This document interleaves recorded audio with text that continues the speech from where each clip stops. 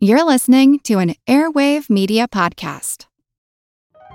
Hello all, Eric Rivenes with the Most Notorious Podcast here. Each week I interview an author or historian about a historical true crime, tragedy, or disaster. Subject matter ranges from gunslingers to Gilded Age murder to gangsters to fires to pirates to wild prison breaks. My guests bring their incredible knowledge directly to you. Please subscribe to Most Notorious on your favorite podcast app. Cheers, and have a safe tomorrow. Most people have seen Psycho, The Texas Chainsaw Massacre, and The Silence of the Lambs, all of them classics within the horror genre, anchored by some of the scariest villains in movie history.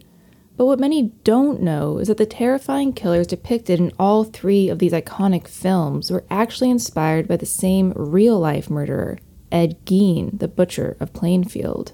When police entered his home in Plainfield, Wisconsin on November 16, 1957, following the disappearance of a local woman, they had no idea they were walking straight into a house of horrors, unlike anything else in history. Not only did they find the woman they were looking for, dead, decapitated, and hung from her ankles, but also a number of gruesome, stomach-turning objects, including a chair upholstered with human skin and a window shade string fashioned out of human lips.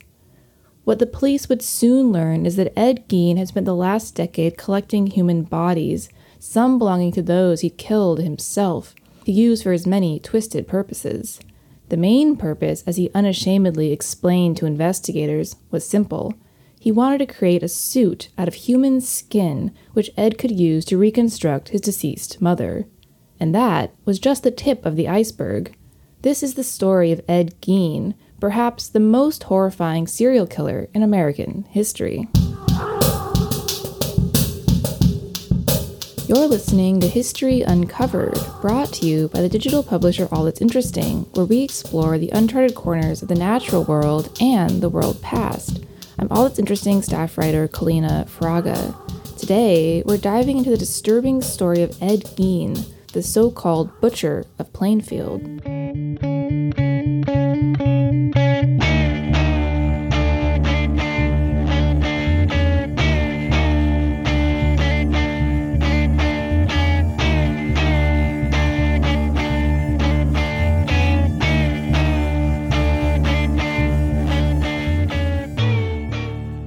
Like Norman Bates, the disturbing killer at the heart of Alfred Hitchcock's 1960 classic Psycho, Ed Gein was obsessed with his mother, Augusta.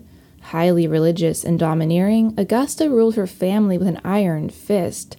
She told Ed and his older brother Henry that the world was full of evil, that women were quote-unquote vessels of sin and caused disease, and that drinking and immorality were instruments of the devil. Determined to protect her family from the evil that she believed was all around them, Augusta insisted on moving from La Crosse, Wisconsin to Plainfield when Ed was a boy, because she thought that La Crosse was a quote-unquote sinkhole of filth. In Plainfield, she also demanded that the family relocate to an isolated farm outside of town because she adamantly believed that living in town would corrupt her two young sons. As a result, Ed only ever left home to go to school, where he seemed to find confirmation of his mother's dire warnings. Ed didn't fit in with the other children. He had a lazy eye, a speech impediment, and was generally socially awkward. His classmates later remembered that he'd sometimes burst into random fits of laughter, as if amused by some private joke.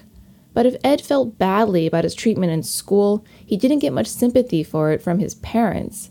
His mother insulted him when he came home in tears, and his timid, alcoholic father, who died in 1940, hit him. Plus, any efforts on his part to make friends only resulted in further punishment from Augusta. And yet, despite all this, Ed adored his mother.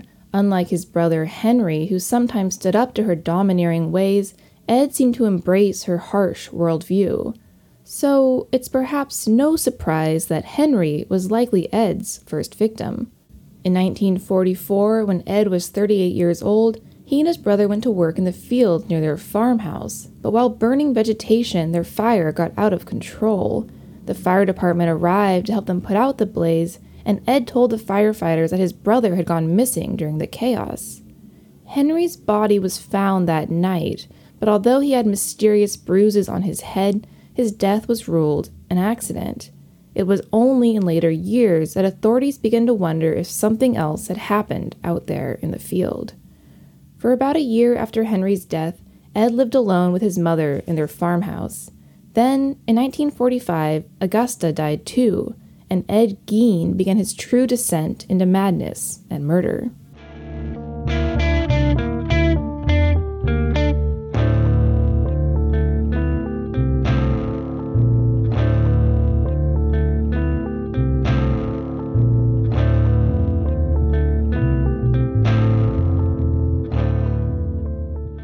After his mother's death, Ed Gein boarded up several sections of the farmhouse. He kept these rooms, which his beloved mother had used, in pristine condition, like a shrine.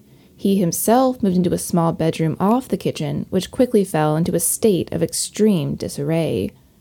Over the next decade, Ed kept to himself, shuttered away inside the family home. As life went on in the town, he developed obsessions with Nazi medical experiments, human anatomy, porn, though he never dated or attempted to date any real-life women, and pulp horror novels. Soon, he began to indulge his increasingly deranged fantasies, but no one could have guessed what he was getting up to inside his isolated farmhouse night after night. It all finally came to light in 1957 when 58-year-old Bernice Worden, the owner of a local hardware store, suddenly vanished, leaving only bloodstains and an open till at her store. In the aftermath, it quickly became clear that Ed Gein was likely the last person to see her alive. The last sale of the night was a gallon of antifreeze, purchased by Ed himself. But when police went to his house, they had no idea they were about to walk into a nightmare. When they entered Ed Gein's kitchen, the police were met with a headless corpse hanging by its heels from the rafters. It was Bernice Worden, dead and decapitated. But that stomach-churning find was just the beginning. As the police waded through the mountainous mess in Ed's house, they uncovered a seemingly never-ending series of shocking, stomach-churning objects.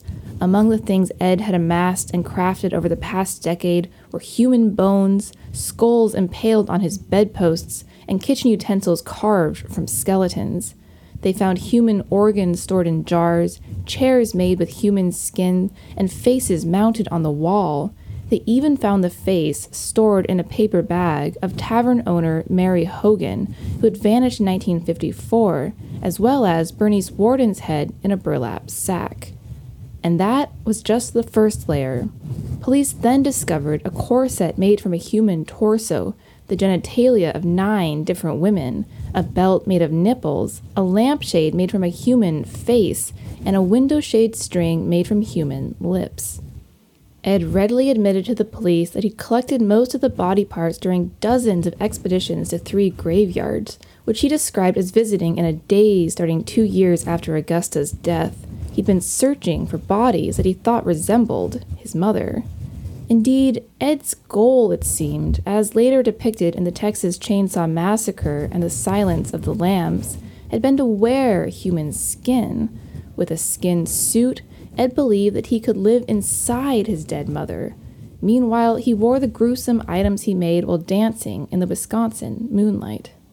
Following the police search of his property, Ed Gein was arrested, and his family's farmhouse was boarded up. But his story doesn't quite end there.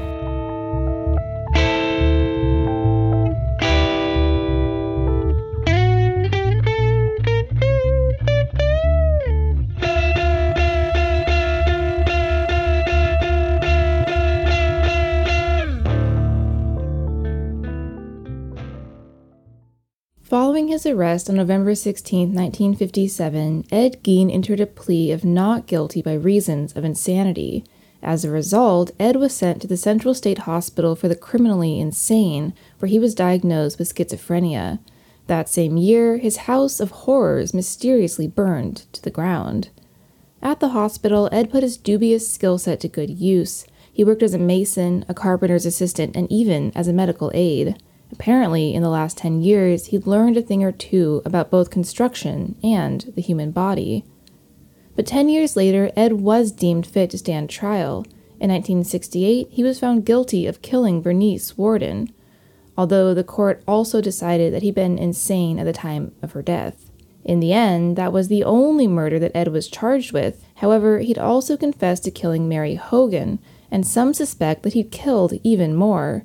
After all, dozens of bodies, as many as 40 of them, were found at his property in various states of dismemberment.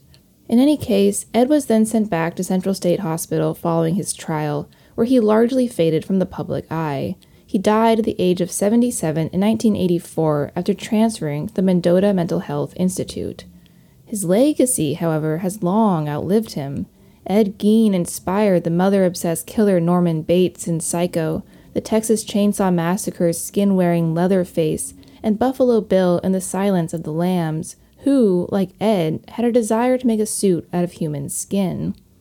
But what makes Ed Gein's story more bone-chilling than any film is that it was all too real. For more than 10 years, Ed Gein indulged his sick fantasies.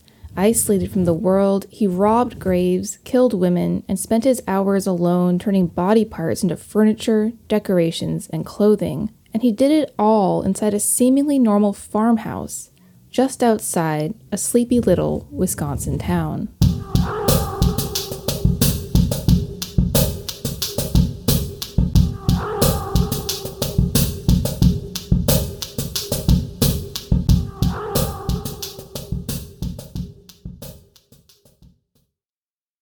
Thanks for listening to History Uncovered. I'm History Uncovered's producer, Kit Westneat. If you like the show, help others find us by leaving a review on Apple Podcasts or Spotify. And be sure to follow the All That's Interesting and History Revealed pages on Facebook and Real History Uncovered on Instagram. Make sure you don't miss out on the new episodes and subscribe to the History Uncovered podcast. And keep up with our latest stories at allthat'sinteresting.com. If you have a question about the show or just want to say hi, feel free to call us at 929-526-3029. or email us at podcast@allthat'sinteresting.com. This podcast is part of the Airwave Media Podcast Network. Visit airwavemedia.com to listen and subscribe to their other fine shows like Legends of the Old West and Redacted History. Until next time, keep exploring. As a longtime foreign correspondent, I've worked in lots of places, but nowhere as important to the world as China. I'm Jane Perlez, former Beijing bureau chief for the New York Times. Join me on my new podcast, Face Off, U.S. versus China, where I'll take you behind the scenes in the tumultuous U.S.-China relationship. Find Face Off wherever you get your podcasts.